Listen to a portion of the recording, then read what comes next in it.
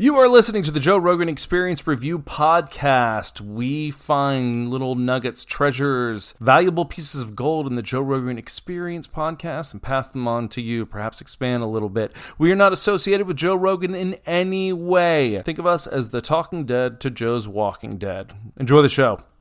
All right, guys, before we get started, I just wanted to say something about the podcast. My plan always was, whenever we started running ads or doing any sponsorship, which is kind of inevitable eventually for a podcast that has enough listeners, my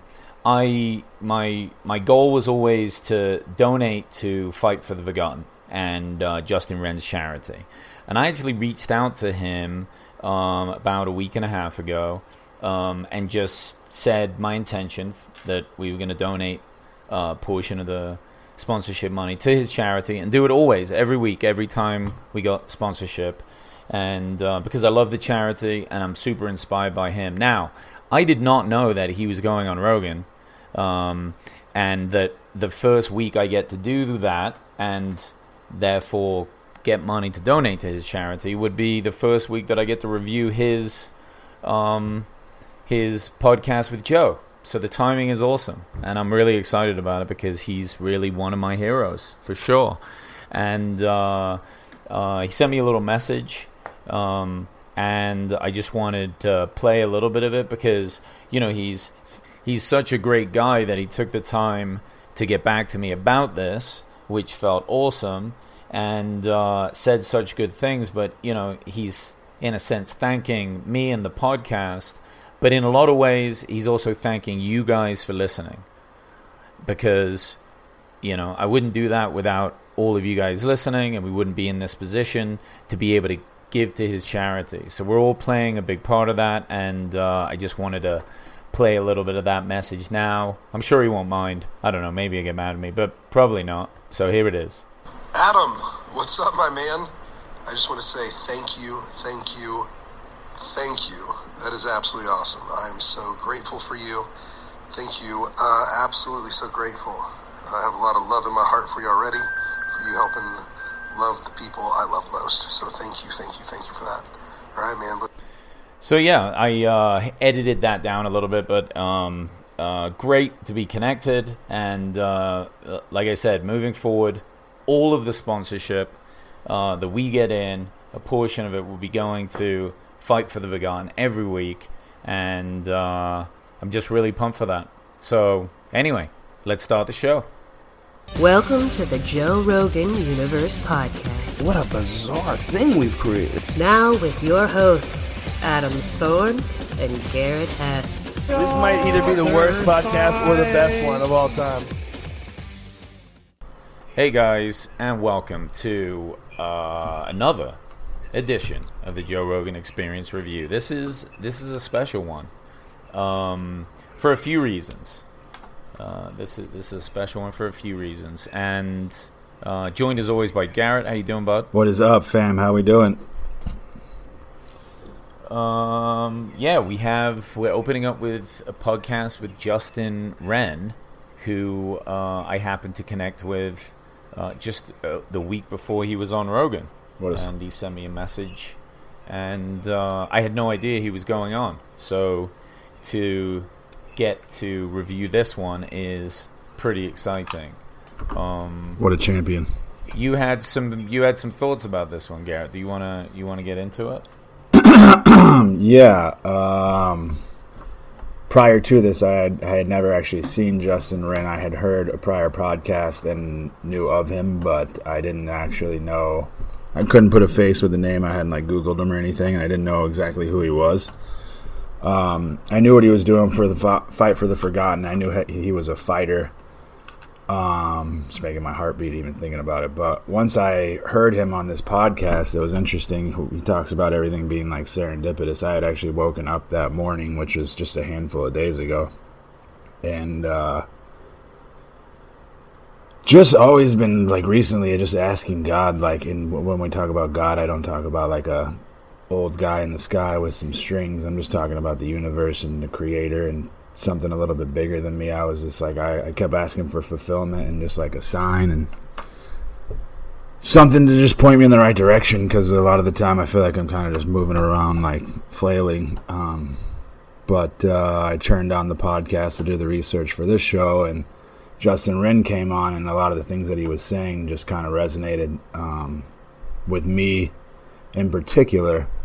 Just because, I mean, I think we all kind of deal with the same things as far as fulfillment and like what we're looking for to get out of this life, and where do we find it, and what do we draw upon, and how do we go about that. And a lot of the times I find myself just like numbing to the pain, and hearing him kind of like segue into that is, I mean, he's obviously this face for this charity and this all these great things like he was talking about, but just to see a different vulnerable side was a little introspective for me, because I think we all try and put on this face, especially me, that I've got everything figured out, or I've got this perception on life that I'm just trying to live in the moment, and I don't know, just play to this narrative. So to seeing a different, like, vulnerable side to Justin Wren and hearing him talk about kind of just taking a few steps back as far as in the way of progress was kind of touching, and also made me feel a little bit more like, all right,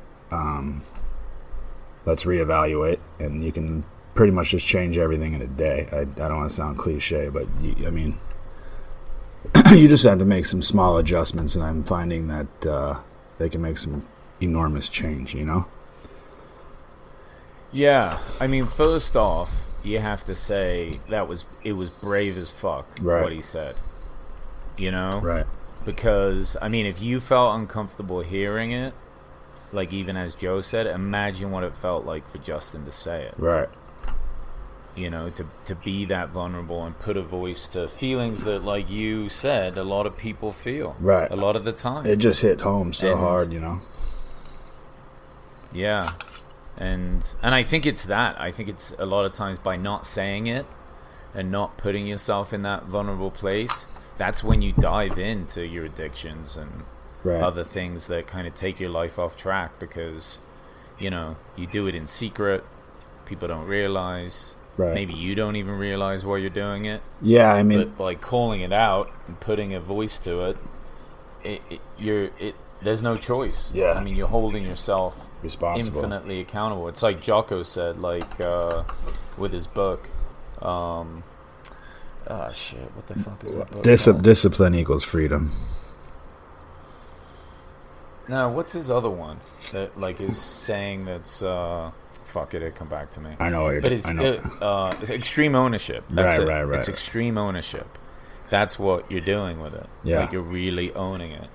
Absolutely. And it is crazy to hear that through all the things that he does, all the work that he does, helping all these people, putting his life, like straight up his life on the line, right, which is incredibly admirable. You know, at the same time he has to fight these internal demons almost inside him, you know. Not to mention, you know, everyone has. Not to mention malaria and a handful of other friggin' diseases that he's dealt with. Oh, dude, yeah. Just hearing about the violence in the Congo, the things that he saw. It's like you could just picture it, like unbelievable. Unbelievable. Yeah. I mean, just seeing the destruction over there also, and he's fighting to help it, and it's like, it probably doesn't all feel like everything he's doing is helpful, right, you know, when he sees things over there still in pieces, still falling apart, so much work to be done. I mean, and that's a lot of pressure on him. Oof. You know, he's put himself in that position, feeling obligated to do it. Right. I mean, no wonder he's chosen in some areas to take that relief and, you know, drink or do drugs or whatever. Yeah, I don't know what it is. Cope with it all. Think about certain people's lives like that, not to put him in the same category as like Robin Williams or like Anthony Bourdain or any of those people, but we just have this perception of people's lives sometimes because they have this certain narrative. And behind those like kind of sheets sometimes, I mean, the vast majority of times there's a whole other set of things going on, you know? Yeah. Because you have this, like I said, I don't want to beat a dead horse, but you have this guy who's the charity guy, and then you just like assume that he just has this consistent thought process that everything is just unicorns and rainbows, but at the end of the day, it's like we all got some shit that's kind of dug deep down behind the crevices that you kind of got to face not from time to time. I think it's just all about how you face it as opposed to when and what, but I don't know. Do you find yourself like drinking or doing drugs to like try and hide or mask stuff? I've always said to myself, like, I've never done that to like mask it. I've always said that I'm doing it for fun, but at the same time, when you're having fun fucking 6-7 nights a week, when are you really facing life? You know what I mean? That's a good point. I mean, think of our time in LA. It was a lot of fun. Right. And I have to sometimes question like how productive it was overall. Right. And since the overall productivity was not that high, at least to like building a strong foundation and moving your life forward. Right. There has to be something to it. Right. Those come from like it's character. just easy to be like, oh, I'm just having a good time. This is what we all do. But, what could I have been doing? Right. Probably a lot better shit. Yeah. For sure. What do you think were the big, like, because this is why I started doing this podcast way back, is to try and pull out the useful information that people listen to and get from this show that is now the biggest show in the world. That's Joe Rogan's podcast. Right. And I think as time went on, like I would notice that, a lot of people would listen to this stuff and they would hear what to do, like what good advice you can take left and right. But other than listening to the podcast, people weren't really doing a lot with it. Yeah. And I was in that boat too, for sure. I mean, probably the only productive thing I was doing with it is making this podcast. Right. But making real changes, it's like you hear it over and over again. What I thought was different with Justin's conversation is it was the type of thing that at least I felt like people are going to hear and make real changes. And this was before you and I spoke, when you said that really moved me, and now I'm hearing that like you want to make changes. And I wonder specifically, what was it in what he was saying that's like bringing you to that place to say, hey, let's adjust? I remember you saying to me, like, where will you be this time 1 year from now? And we've always said that to each other in some degree or what have you, but I think it was right around this time last year you may have said that to me. And I mean, not to say that I'm in the same place, because my headspace is much different now, I think, and I'm making some different adjustments as far as like the work goes and stuff. I'm kind of disconnecting from that right now. I'm trying to do my own thing as far as creative goes, and the bar job is just kind of supplying that. And I was noticing that the habits that I was in prior to were not facilitating a productive atmosphere as far as just it all comes down to accountability, right? And responsibility for yourself, and the decisions that we make are solely liable on us. So it's like I can't keep thinking these outside sources are somehow going to inspire me. It's like, dude, you got to just inspire yourself, and not even be inspired, just make it a habit to do different things on a daily basis,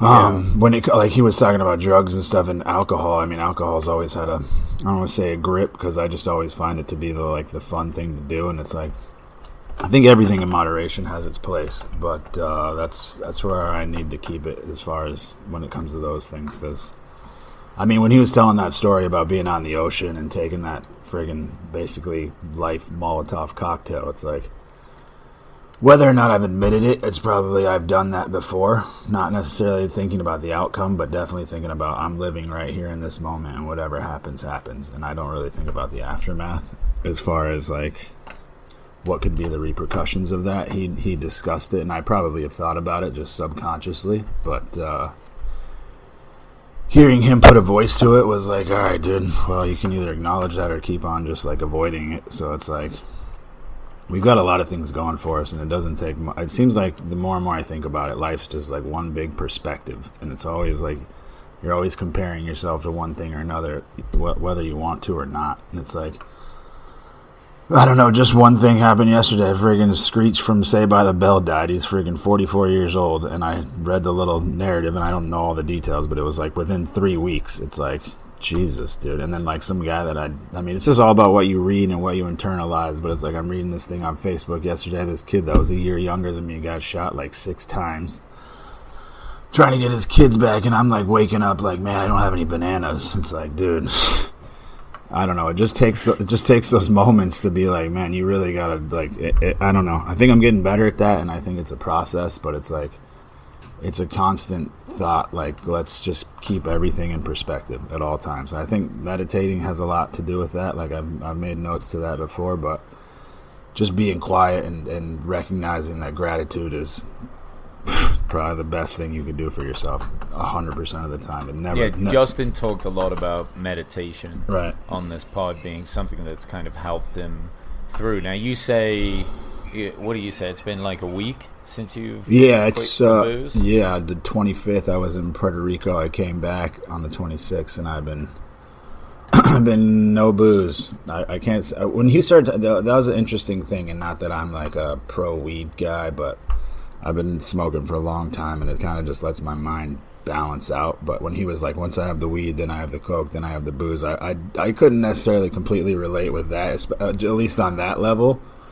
But I see what he's saying on everything else. It was just like, I've still kind of allowed myself the herb just because it keeps my mind kind of calm from time to time. But I definitely need to do that in moderation as well. But being disciplined from the... I really think that with that one, it's somewhat personal. Right. Experience, being that, you know, it's not really bad for your physical health, right, but if it does lead you to the tendency to slip into other right, drugs that are really hindering your life, then obviously stay away from, like, basically stay away from all of them that right, lead into bad behaviors, right. But you know, I mean, if weed isn't doing that to you, I mean, like you said, you've been using it and you've not been drinking. Now, would you say you were like addicted before? Like, how was that process? To drinking? Like, were the first few days really difficult? No, I mean, to be honest with you, I mean, you know how hard it would work out, so it's like I usually sweat it out the next morning. I just have this like facade that like, when he was talking about like chaos and stuff, and when Joe was making reference to like, you're always finding yourself in these problems and like working themselves out and trying to figure out a solution, I'm like, dude, I couldn't relate more. It's like I'm semi-addicted to the chaos. Like, I was just thinking that on my run this morning. It's like, go to Costco, and then I'm like, oh, I'll go to Costco because I get the better deal on the big bottle, and that'll last me for 2 or 3 nights. And then I'm like, then I have a party for 2 or 3 nights. But I don't look at it as like I'm going to get a bottle to fucking drown my sorrows. I'm like, I'm going to get a bottle and skate down the boardwalk with my dog and watch the sunset and have some cocktails. Like, but at the same time, it's like, where do you draw the line? Because I always look at it as fun. I don't necessarily look at it as like a hindrance. But at the same time, I can tell you that waking up not hungover and not like remembering shit that you did the night before and like seeing messes on the ground and bruises on your body, it's like, I know that probably sounds fucking awful, yeah, but it's the truth, man. It's like those things, I don't know, I always sweat it out in the morning, but at the same time it's like the vicious cycle of sweating it out and then putting it right back in your body and then doing it again and doing it again. It's like that. I'm just like I'm just picturing my liver, and then also getting to enjoy that same experience without the drink. Right, that's where I'm the boardwalk, do the same thing and be like, you know what, I have control. I don't need that. I have a long day tomorrow. You know, turning it into a more sensible thing. Like, hey, on a Saturday, absolutely, if I want to get on it, I can, because I chose not to do it all week. That's what I made reference to not going to Joshua Tree. It was like these past Saturday, Sunday, I was like, well, let's make it a reason why you train the hardest you've trained in a long time these next 2 days, because you're not there doing that. So see, this is what I like the sound of, right? Because in a lot of ways, you heard this podcast, you heard his words, his vulnerability, right? And it's not like we don't hear things about cleaning up your act, right, and working out and being healthy all the time on Rogan, right? But does it have the impact that this particular podcast had? And I don't know if many of them do to a lot of people, right, because he kind of put himself on the line, right, in order to do that. Now, you know, it feels like Justin was just expressing himself, and he's obviously, you know, a very caring, loving person, right, but by doing so, it's been able to give I mean, just as one example, my co-host decided I'm quitting drinking from this. So of all the people listening, I'd be really curious and interested to know who else was inspired to kind of reflect and change some things. And then his words and his podcast becomes like a catalyst for that positive change, which you can really build upon. Absolutely. And he talked about what was his catalyst, which was really interesting. Like, what caused this? For one, Joe was trying to figure out what caused you to do this in the first place. And I think it took Justin a second to kind of even voice that. Yeah. And it sounded like because he was just so sick and he had his parasites, he couldn't get better. Well, he did that. Just like he said a that. bunch of bad news and pain. He made reference to those childhood experiences too. Yeah, I mean that all adds to it. Yeah, I gotta say that adds to it. I think that's what resonated initially too, is that I've had some similar experiences growing up, and not that I want to discount that, but I mean I don't know where he was at in his life. I think that was we're just given. I don't want to sell it short, but I felt it very much when I was listening to the podcast. But in hindsight, it's like, well, we've got to take responsibility for those things too. Like I need to, and I'm not being critical. But I feel like whenever Joe was like, well, what happened? And he made that reference to the Dr. Pepper suit and to like the kids bullying him. I have those moments too, but I don't know that I don't know. I don't want to, like I said, I don't want to discount from it. It just was at the time it resonated a lot. And now in hindsight, looking back on it, it's like sometimes we just get caught up in the moment too. Because I remember when he said, he's like, well, why'd you go back and do it again? He's like, I didn't want him to go to waste. And I was like, man, I've had that fucking feeling before. I wonder why that. I don't know if that's just the addict's mind. Because when he was talking about the addict's mind... Probably, too, yeah. I mean, I have the addict's mind kind of in all aspects of life. So it's like, I've always said it's like pedal to the metal. Either that's the thing, too, about like sobriety. It's like all sober or nothing. Or it's like, let's drink the whole bottle or not. You know what I mean? It's like, or let's run the 50 miles, not 1 mile. It's like, I'm always like 0 or 1,000 all the time. I don't know why that is, but it's something I need to recognize. What Joe talked about that, right, with Justin. He was just like, you know, he told him he needed to slow down. Right. And here's the thing. I mean, we know Joe has a great deal of respect for Justin. Talks about him all the time as like the nicest, you know, most selfless guy in the world. And a good friend can say those things. Absolutely. And he's just like, you know, because they have that trust. Yeah. So even though it's like a hard thing to hear, like Joe's conversation with Brendan Schaub when he told him, you know, you should quit fighting. I don't think your heart's in it. Right. Like sometimes you got to hear that shit. It's a bit of conflict that can upset you, but if you trust the person and you're open to hear it, I was gonna say, you reflect on it and you say, "Fuck, maybe I should slow down." Yeah. And that same thing, that like, it's, you know, you're always putting yourself in chaos, right? And it's good to help others, right? Absolutely. Joe's not saying that, but he's also saying you got to fucking help yourself, man. Yeah. I think that because in a sense, you're no good right. to others if you can't hold yourself together. Right. He was talking about stepping up his friend group too. I heard Justin mention that whenever he was talking about going through rehab and whatnot. And it's like, I think we've recognized that too. Not that anybody that we've ever spent time with isn't necessarily inherently good. I mean, I'm sure everybody's got their flaws, but it seems like, not even seems like, I know it. It's who you surround yourself with is where your trajectory is going to put you to some degree. It's like you got to surround. Oh yeah, dude. There's loads of people that if you really think about like the good times you have with them, the fun times, but then if you break it down to like what are like the main things that we all do when we hang out? Yeah. And when the answer is cocaine, right? Maybe you should go, oh yeah, probably not. Yeah. Maybe I'll take a break from that guy for a while. Right. Or it's like I want to have a positive influence on those people too, and be like, and even Justin was saying that, he's like, if there's one guy in the group that says, hey, that's mean, or hey, that's not right, the amount of influence that have is incredibly dramatic, whether or not you want to acknowledge it or not. Some guy might be like, oh, you're a pussy, but deep down your intuition knows what's right and wrong. You know what I mean? I read this Sure. I read this quote that said, I was listening to a book with Wayne Dyer. He said, if your prayers are you talking to God, then your intuition is God talking to you. And I'm like, yeah, that's kind of, I mean, that just hit home. It's like that inner voice is always there. It's not that it's not there. It's just whether or not you want to quiet it or not. getting religious-y. Love it. I don't know if that's religious or spiritual or just trying to be enlightened to some extent, but it's like the answers are always there. You just need to acknowledge them, you know?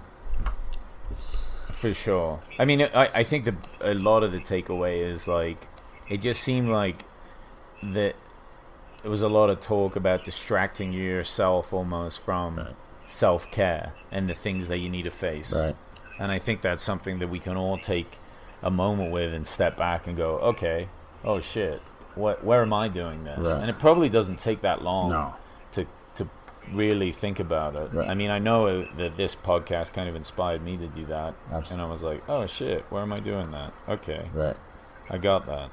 I think the more things like for me, especially like the idle hands is just like I don't want to look back and be like wasted time. You know what I mean? And not even like the COVID time, because I spent it fairly healthy and working out and making some goals for myself as far as just strictly physical. But at the same time, as I don't know, I just want to have a lot of irons in the fire now. It's like that. I think that I've kind of turned the corner, and it's like I want to be reading books. I want to be writing. I want to be drawing. I want to be doing things that I always like look to other people that's what they do. And I'm like I said, that Atomic Habits book that I've been reading, he talks about like how we always want this masterful thing, and we can only visualize the masterful thing, but it's like it's the small steps that you have to take in order to get to that thing. And it's like, not that I don't want the cigarette, you just say I'm not a cigarette smoker. It's like the process or the identity, more or less, that I am a writer, I am a runner, I do work out, I do treat my body with health. Like once you start changing up the language, you start changing up the narrative, and once you change the narrative, then you can write a new book, you know?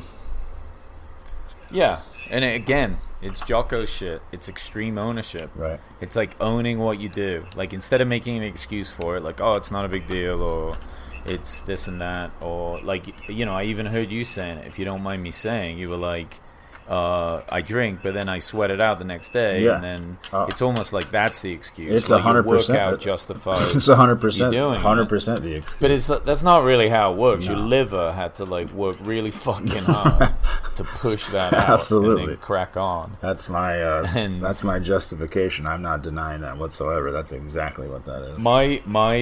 The one that always gets me is because like somehow I can usually work out the next day. Like you struggle through it, Right. and it's a nightmare, but you get on with it. Right. The one thing you just cannot seem to do hungover is jujitsu. No. It is fucking impossible, and that is such a eye opener. Like it's such a undeniable like example of like why that doesn't work. Why is that? Just Because you can't get there and fake it. moving slow. I or don't what? know, man. I think because it's like fight and flight, and you're like in combat, and your body is just not gonna be. It's not gonna work right. Right. Your mind isn't, and your body, and you just get. You know, it just seems that way. You just get destroyed. Do hot yoga. Like you can smoke weed and get as high as you want. Oh, and yeah. do jujitsu. It's actually pretty good a lot of the time. But yeah, Do hot yoga after. hungover. God, you can't even go to lunch and have a couple of beers and then go to a jit session. You're a nightmare then too. It's a disaster. I mean, that It's is so bad. You pay heavily. Yeah, I imagine. Try doing a hot yoga pay session. heavily. Try doing a hot yoga session after a long night of booze and blow. I mean, Oh, for sure. seeing if your life. Well, look, let's take a quick break and let's jump onto the Brendan Schaub one. Cool. This podcast is sponsored by BetterHelp, and the Joe Rogan Experience Review listeners get 10% off their first month at betterhelp.com/review. In 2021, mental health is finally a thing. So many people are struggling right now and aren't feeling like their normal selves. Therapy helps, and it doesn't have to be sitting around just talking about your feelings. So what is therapy? Exactly. It's whatever you want it to be. You can privately talk to someone if you feel like you're not dealing well with your stress or you're having relationship issues. Whatever you need. Don't be ashamed of normal human struggles and start feeling better, because you deserve to be happy. And now you don't have to worry about finding an in-person therapist near you. BetterHelp is customized online therapy that offers video, phone, and even live chat sessions with your therapist, so you don't have to see anyone on camera if you don't want to. You can keep it private that way. It's much more affordable than in-person therapy, and you can start communicating with your therapist in under 48 hours. Join the millions of people who are seeing what therapy is all about. See if it's for you, because you are your greatest asset. Again, that's betterhelp.com/review. All right, so Brendan Schaub, 1603. Obviously one of Joe's best friends. This is a good example of another vulnerable conversation that he had in the past with Brendan when Joe was like talking to him about quitting fighting. Right. And that was probably one of the most emotional moments in all of Joe's history on the podcast. Yeah. And it was the same thing. I mean, Brendan really wasn't ready to hear it, but needed to, and in a sense changed his entire life because of it, and it's worked out really well. It's completely embraced it. It's completely embraced it. You can tell, like the way he talked about it, and the way he acknowledged it, and I mean, they didn't really harp on it too much, but the way that just the language and the feeling that you had when they talked about it was like, all right, we made the right decision in that situation. Yeah, and he needed to get away from that stuff because, I mean, you know, he was legit enough. He beat some good guys in the toughest organization at the heaviest weight.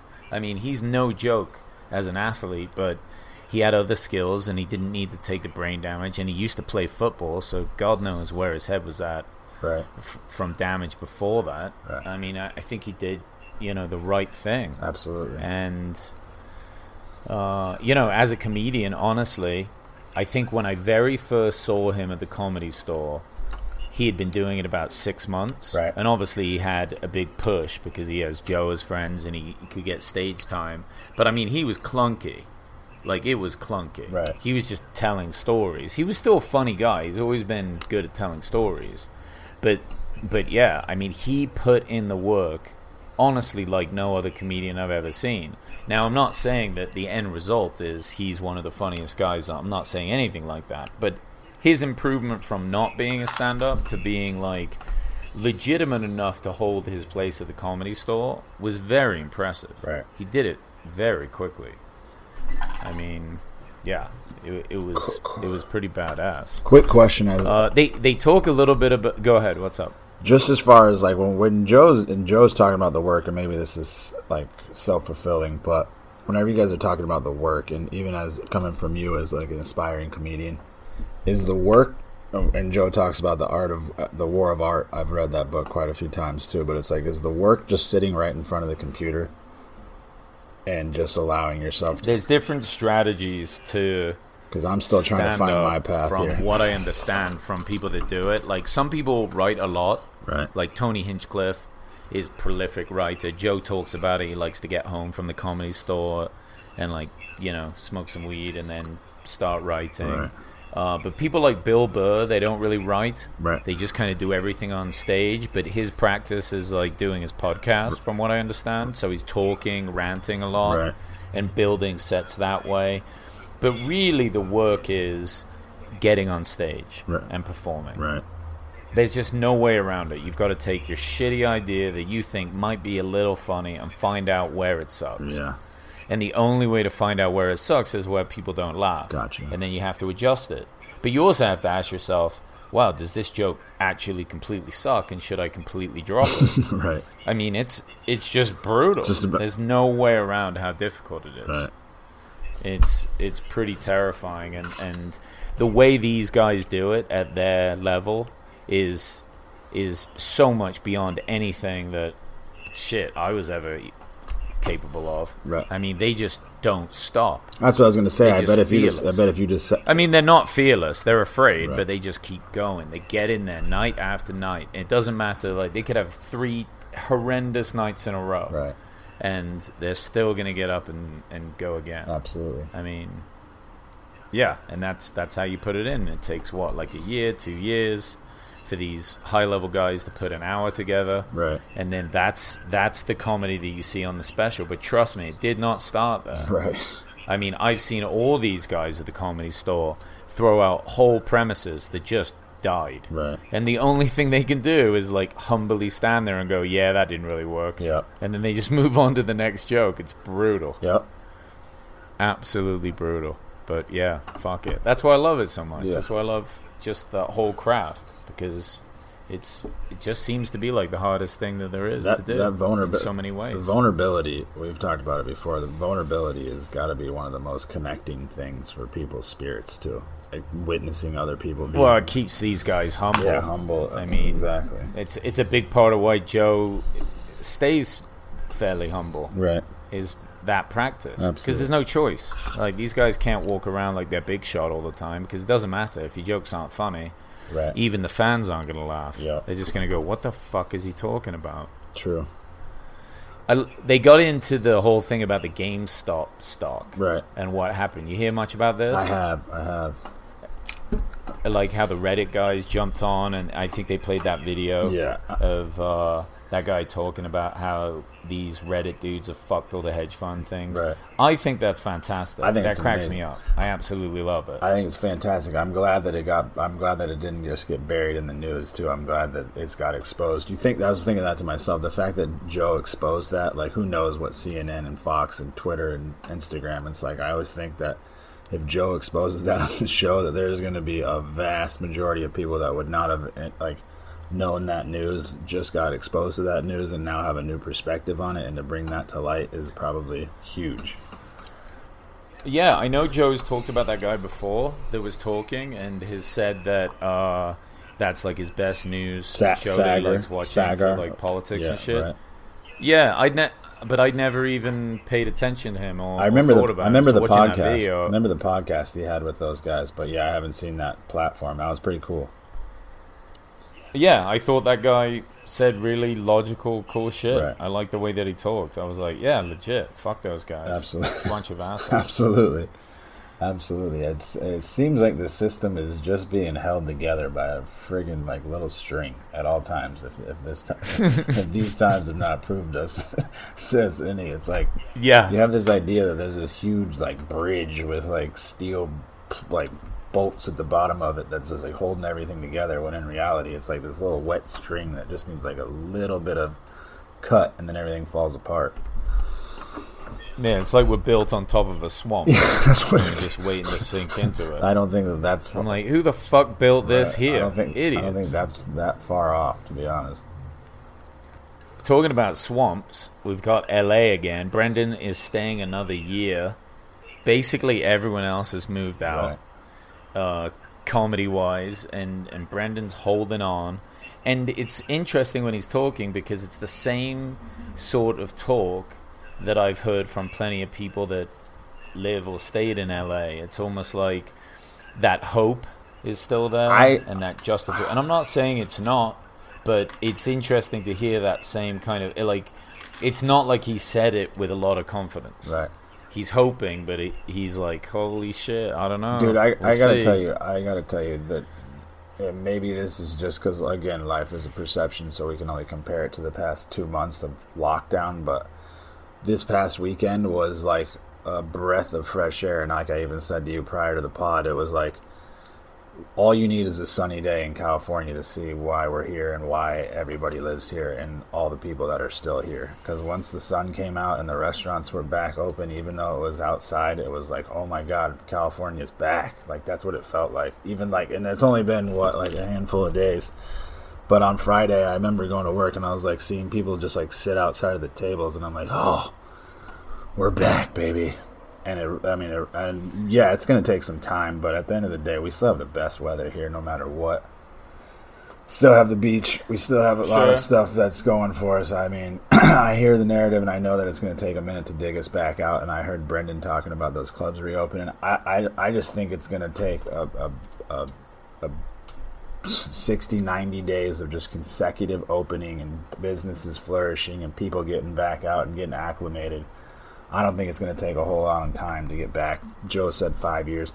I don't know the economic situation as far as like real estate and businesses go. I'm sure there's going to be some downturn and some longevity of problems that happen from that. But at the same time, I mean, let's just get people back out spending money and living life again. And I think that there's going to be some rejuvenation and some vitality that we show that we maybe weren't expecting. Yeah, I believe it. I mean, but that's kind of saying it if it was left to the people. I mean, you still got Gavin Newsom in charge. Right. I mean, who knows what? I don't think he can go back to. I I don't think he can go back to lockdown. lockdown. Right. I don't think he can go back to lockdown. I mean, we said that before, but this would be the third time. I don't think he could do that again. And to be honest with you, if that happened again, I would be at my wits' end. I think at this point, if it was like, all right, we're going back to lockdown, I'd be like, all right, dude, it's time for me to bounce. This was. I gave it 3 times. Yeah. I couldn't go. I don't think I can go through it again, just because it's such a way. Like I said too, it's like you go from even me having an easy job. It's not like I'm going back to doing anything super analytical or anything. I'm going back to pouring drinks, but it's like you give people this much time off, and then it's like they become accustomed to certain ways. It's just like that's human nature. You just keep feeding people money for 3-4 months, years. It's like. Why would they ever want to go back to work? I went from 0 hours to 50 hours in a week, but nothing feels better about it. Like, I'm so happy to be out there making money again. It feels so good. Yeah, I'm surprised the hedge fund guys haven't been pushing for people to go back to work, because with all these unemployed kids at home getting unemployment, they're just the ones buying GameStop stock, fucking all the hedge fund learning guys. How to do that shit. They should be like, let's get the skate parks open. Absolutely. Let's get them... Let's keep them busy so they don't mess up our stock exchange shit. That herd, kids, get out there. They kind of end up the podcast with a bunch of talk about testosterone and human growth hormone. Nice. And yeah, right. And I guess Brendan tried some, but he got off it. He was kind of blaming his dick not working and his face getting fat on it, but it sounded like he was just drinking a lot of whiskey. That's what Joe said. That sounds more realistic. At least I want to hear him take 2 weeks off of drinking and still doing the tea, and then tell me that that's the case. At least do that. But yeah, right. If you're drinking a half bottle of whiskey on the daily, I got to imagine that's going to put some inflammation in your body. I wonder if that is like the thing for the future, just like everybody getting on that, at least men. I mean, you know, they just get to a certain age and they're like, fucking, now it's time. I'm not opposed. Like I said, I've ran 3 miles the past 4 days, and granted, I've been doing a lot of stairs, but like I can genuinely feel it in my legs. I guess I haven't done it for a while, and you got to become accustomed to it again. But man, how nice would it be to have? I wouldn't be opposed to trying some testosterone. If I've tried cocaine, why wouldn't I try testosterone? that's a good point. I mean, how bad can the other one be if it's like adding a bunch of to your workouts? I just don't want to get angry. No, I don't want to do that. That's what I don't want to do. I think if you're working hard, I want to start losing my temper and yelling at people in traffic for no reason. I'm like, breaking stuff. I don't know if that's. I have to talk to some more people about it before. I think if you're working hard before I make that jump. If you're working hard on anything, you it's like that. Like he talks about that battery like overflowing. It's like as long as you're using that juice, the battery is going to stay together. I think. Yeah, that's a good point. I wouldn't be opposed to doing that stuff at all. I loved hearing him. I think the way Joe talks about it too, it's like that's. I've heard many people talk about it, but it just seems like that the longevity of your life, and I guess only time will tell. But if he's any statue for it, it seems like he's a good representative. Yeah, that's a good point. I mean, he's jacked and he's 50, right? So he's doing some good work there. Absolutely. All right, let's take another quick break, and we jump right back into the Jamal Neighbors podcast. This podcast is also brought to you by Turbo Debt. Now, I've talked a lot about how in debt I got because of COVID and having to move, and Turbo Debt have been a great help, and that's why, honestly, I'm proud to have them as a sponsor, and I want to pass this information on to you. Do you ever feel like no matter how hard you work, you just can't seem to get ahead? If you look back in the past few years, have you ever had some money in your account, but only enough just to pay your bills? That's not really the American dream that we all hope for, right guys? We know times are tough right now, and a lot of people have racked up all sorts of debt, whether it's credit cards, consolidation loans, store cards, even those payday loans that have freaking interest rates over 100%. We know life's been tough. But the good news is, Turbo Debt really is here to help. Think about how much you pay each month to credit cards versus going into your savings account. If you're paying $500 a month, or what is that, like $6,000 a year, in just 5 years, you would have $30,000 in cash in your bank. if you didn't have to make these high interest rates? Well, if you owe over 10 grand in credit card debts or personal loans, medical or payday loans, they can help. Go to www.turbodebt.com/Rogan. And Rogan is all caps. All right, 1604, Jamar Neighbors. This guy I have seen perform a lot of times at the Comedy Store. He is fucking hilarious. He's a lunatic. Like, he just has great energy. Like, he's I don't know. He's not a super tall guy, but he's jacked and super ripped. Right. So he doesn't look like your typical comedian. Right. And he did talk a lot about his like vulgar comedy. Not all his comedy is like that. His jokes are good. Right. He's good friends with Tony Hinchcliffe and some guys that are superb joke writers. So, he's not sloppy at all. Like, he works really hard at his craft. He got passed at the Comedy Store. It took him a long time, but, I mean, to get your name on the wall is a big fucking deal in the comedy world. And he hustles. He really hustles. He talked about doing those shows in his apartment. Yeah, that was during that was COVID. a great idea. I loved how he called himself a super spreader. That was fucking He's hilarious. like, they shut down the club, so I went to the store and bought a mic and a PA and decided I'm going to open a comedy store in my apartment. And I was like, that is some creative, innovative shit. Like, that's how winners think. That's exactly how... Well, he just, it's hard for these guys to stop. It's their whole life. Right. And they know how quickly you get rusty. Right. So... my hat's off to him. Like, well done for fucking getting out there. And to be fair, how funny was this podcast? Oh. It was hilarious. Call him anything you want to call him. That guy, he's creative as all giddy up. That's for sure. Yeah. I mean, he is funny as hell. When they watched that video from, who was it? Angelina Jolie's dad? Right. Like, they played, like, something about him being, like, super Republican and way out there, spreading conspiracies. And he's like, I gotta pee. And then they ended it up, and he's just like, I gotta piss. Right. I don't know if that was on. I don't know if that was on. I think that was just like coincidence, but the timing was perfect. But yeah. He just needed a piss, and it was funny as hell. But that's the kind of thing, I mean, he's in some ways unintentionally funny. Like, it's just in him to be silly and not really give a fuck. And it's so perfect for that type of career, for him to, like, go do it. I mean, they talk about how lucky they were looking back at that time over the Comedy Store from, like, 2014 when Joe came back to basically 2019. Right. And I was there watching it, and, dude, I didn't miss a month of going up to the Comedy Store the whole time I lived in LA watching shows. Really? I mean, for 4 years. Yeah, from 2016 to basically 2020. And I would often go a couple of times a week when I had space in my schedule. I mean, the amount of great comedy that I've seen up there, and just, like how happy everyone was, and you get to talk to the comedians outside. They make time for people, and it was just a really interesting, incredibly inspiring place. Yeah. And just to be a part of watching show after show just sell out, like, even on a Tuesday, it was just, and it's not like they didn't make the tickets $100 ever. Right. Like, no show was ever more than $20. I've only been there once. That I ever saw. I've only been there once, and I told you that was probably one of the most incredible experiences I've ever had. My buddy was doing, he just did one. I never knew about those bringer shows either. That brought new light, and that makes more sense because my buddy was trying to get a bunch of us, his friends, there, and we all showed up to see him. And right after my buddy Dave goes on, they're like, and up next, Bill Burr. And I was like, oh my God. Oh, so Bill came up and did like a 25-minute set out of nowhere. We were just there to see my buddy perform and do like his little rookie set. And then Bill Burr comes up right after him and does like, and we're in the belly room. It was like surreal.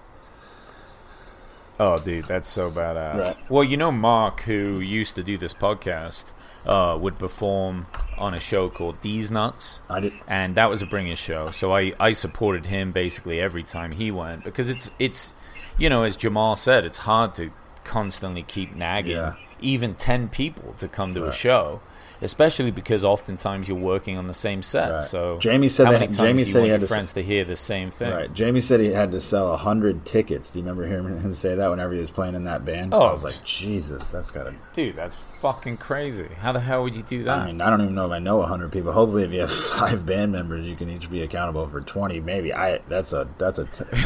everybody to show up on the same night. Like and hopefully you have a good product. Like there's a lot of things that have to go right for that to all unfold properly. But yeah, you got to have some big outreach. Right. You can't be skeptical though. You got to try. Otherwise, it's not going to work out regardless. So I mean, I see that, but well, it's part of it. Right. I mean, that's why the hustle is what it is. It's not just that you've got to be really good at what you do, either music or comedy. You know, you've got to be working all the other angles, and you've got to be kind of marketing yourself to get these spots. Right. I mean, it's so difficult. It's like so much goes into this. Right. And that's why you see a lot of these comedians now doing kind of like wacky shows. You know, they were talking about having to do stand up behind the window of that comedy store. Yeah. So basically, it's in the OR, the original room. There's a window that looks out to the kind of outside bar area, and you have a mic. I can't imagine anything. Dude, I just picture like a zoo animal, like trying to make the people laugh. You know right? I mean? That's all I can picture. Either that, either that, or like you're in a jail cell, like trying to look out the window at like a crowd. It just seems like, wow, that's a weird dynamic. Yeah, it seems brutal, and for that to be like related to COVID, it's just like, hold on, are you serious? This is the best that we can come up with? Like, let's be realistic. I mean, come on, man. Like, I think I mean, this is gonna sound hippie or whatever, but laughter and sunshine and good food, man.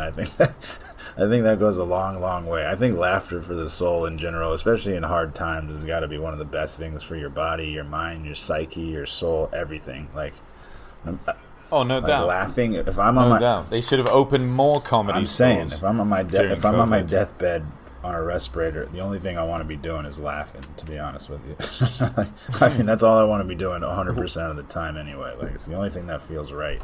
What did you think about Jamal getting banned from Twitter for pretending to be the president? I think it's starting to just take the air out of Twitter. I think that there's going to be a new platform. I mean, we've already talked about that Gab and whatnot, but the fact that anybody thinks that they have any control over what anybody else can say dictated on some political views is so archaic and asinine at this point. It's like, yeah, I got deleted from Twitter. It's like, and then the way he got deleted from Twitter was being Donald Trump. It's like, wow.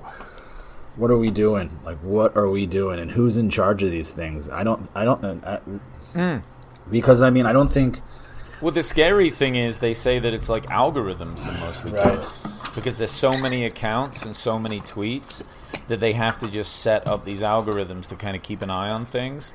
And then shit gets banned and it's like a robot did it to you. And maybe even the people that work for the company don't agree that you should have got banned for that. Maybe if they looked at it personally, but they just don't have the manpower. Yeah, that makes sense. I think Jamie said some crazy statistic that like 500 hours get uploaded to YouTube per minute per day or something like that. Like, he did some crazy stat. I mean, that makes sense. I mean, where do they put the filter into what gets banned though? Is the question. I mean, who's putting in that filter, and how do they draw that line, and where does that algorithm come from? I guess is the only question you can really ask. Because I mean, what other question can you ask? I thought about that too, because he made mention to like the beheadings of whatever the hell, and it's like, damn, I don't know. I guess you can really just Google anything you want, like anything your mind can think of, and Google it, and there's probably an image for it, you know. Oh, for sure, dude. There's a bunch of the internet's full of fucking shit. So, I mean, if that's the case, who's drawing the line? Absolutely no doubt. Is that good or bad? I mean, talking about... I don't know. I mean, I guess it's hard to say, right? Is more information good or bad? And what is really bad? Maybe fake information, false news. But, I mean, just having access to everything that's happening. I mean, do we want to hide people from the fact that awful shit happens throughout the world? I don't know. I think that you should show that and be like, look, this is happening. Right. Like, be careful. This could happen in your country. Isn't it weird how we're all like, we got to go green on this, then this, and then we're all holding iPhones at the same time, and I got a Mac computer in front of me, and these things are I'm just acknowledging it. I'm not saying that I'm no saint. That's. I think it's good. It's good to be aware, and find the place in your life. Like maybe that's not important to you. Maybe you just don't give a shit about that, and that's okay too. But if you're the type of person that would, I think it's important to understand. Imagine if no one ever told you what goes into an Well, iPhone, you say imagine if you're the person. You actually are really conscious of it. I think that just comes down to being a human at some point, right? It's just where do you decide where the humanity starts and stops? And at what cost? I don't know. Yeah, and what you're willing to do for it. I mean, but then also you can get wrapped up in, being a vegan or saving the whales or like really trying to work on something that's a long way from where you are.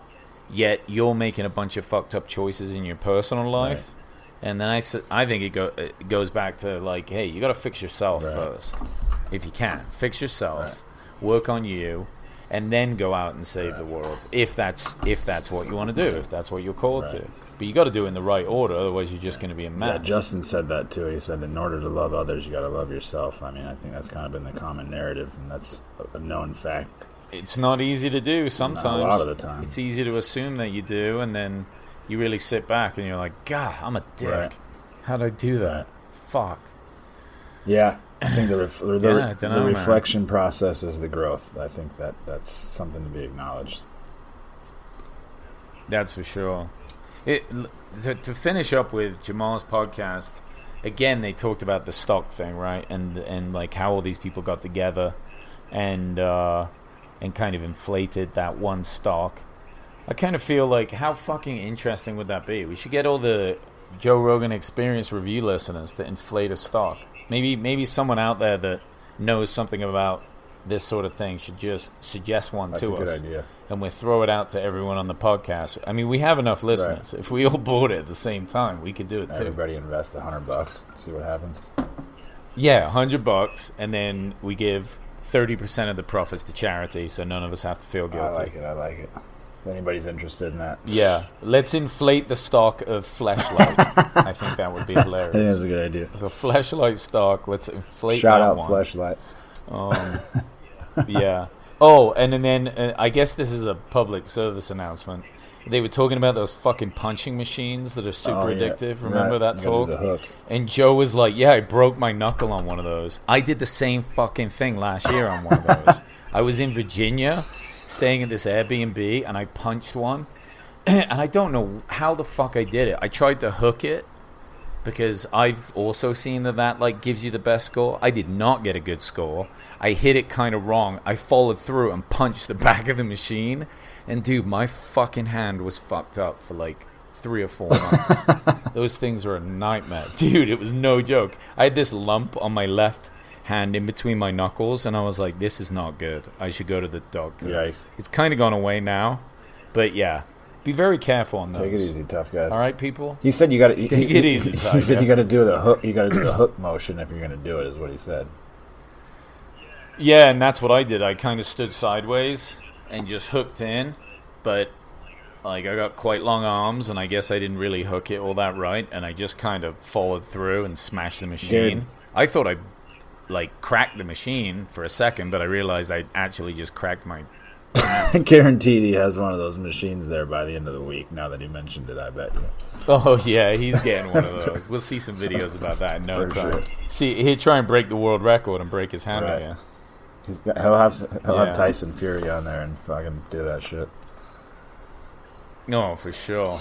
All right, guys. Well, thank you so much, and as always, for your support, your listening, and sticking with us. We really appreciate it. Reach out to us with any comments and concerns and stock options to the Joe Rogan Experience Review at gmail.com, and then you can reach us on our Instagram. Garrett's Instagram is also in the bio, and then more information about the charity through the podcast sponsorship donations we're doing. All that information is in the bio as well. So thanks a lot, guys, and we'll talk to you next week. Peace and love, guys. Appreciate you.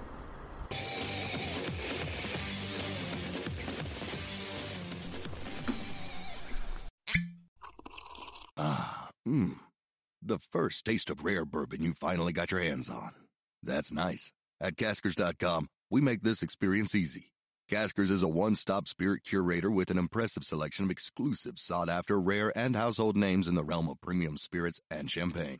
Discover the top flavors of the year now by going to Caskers.com and using code WELCOME10 for $10 off your first purchase. Get $10 off your first purchase with code WELCOME10 at Caskers.com.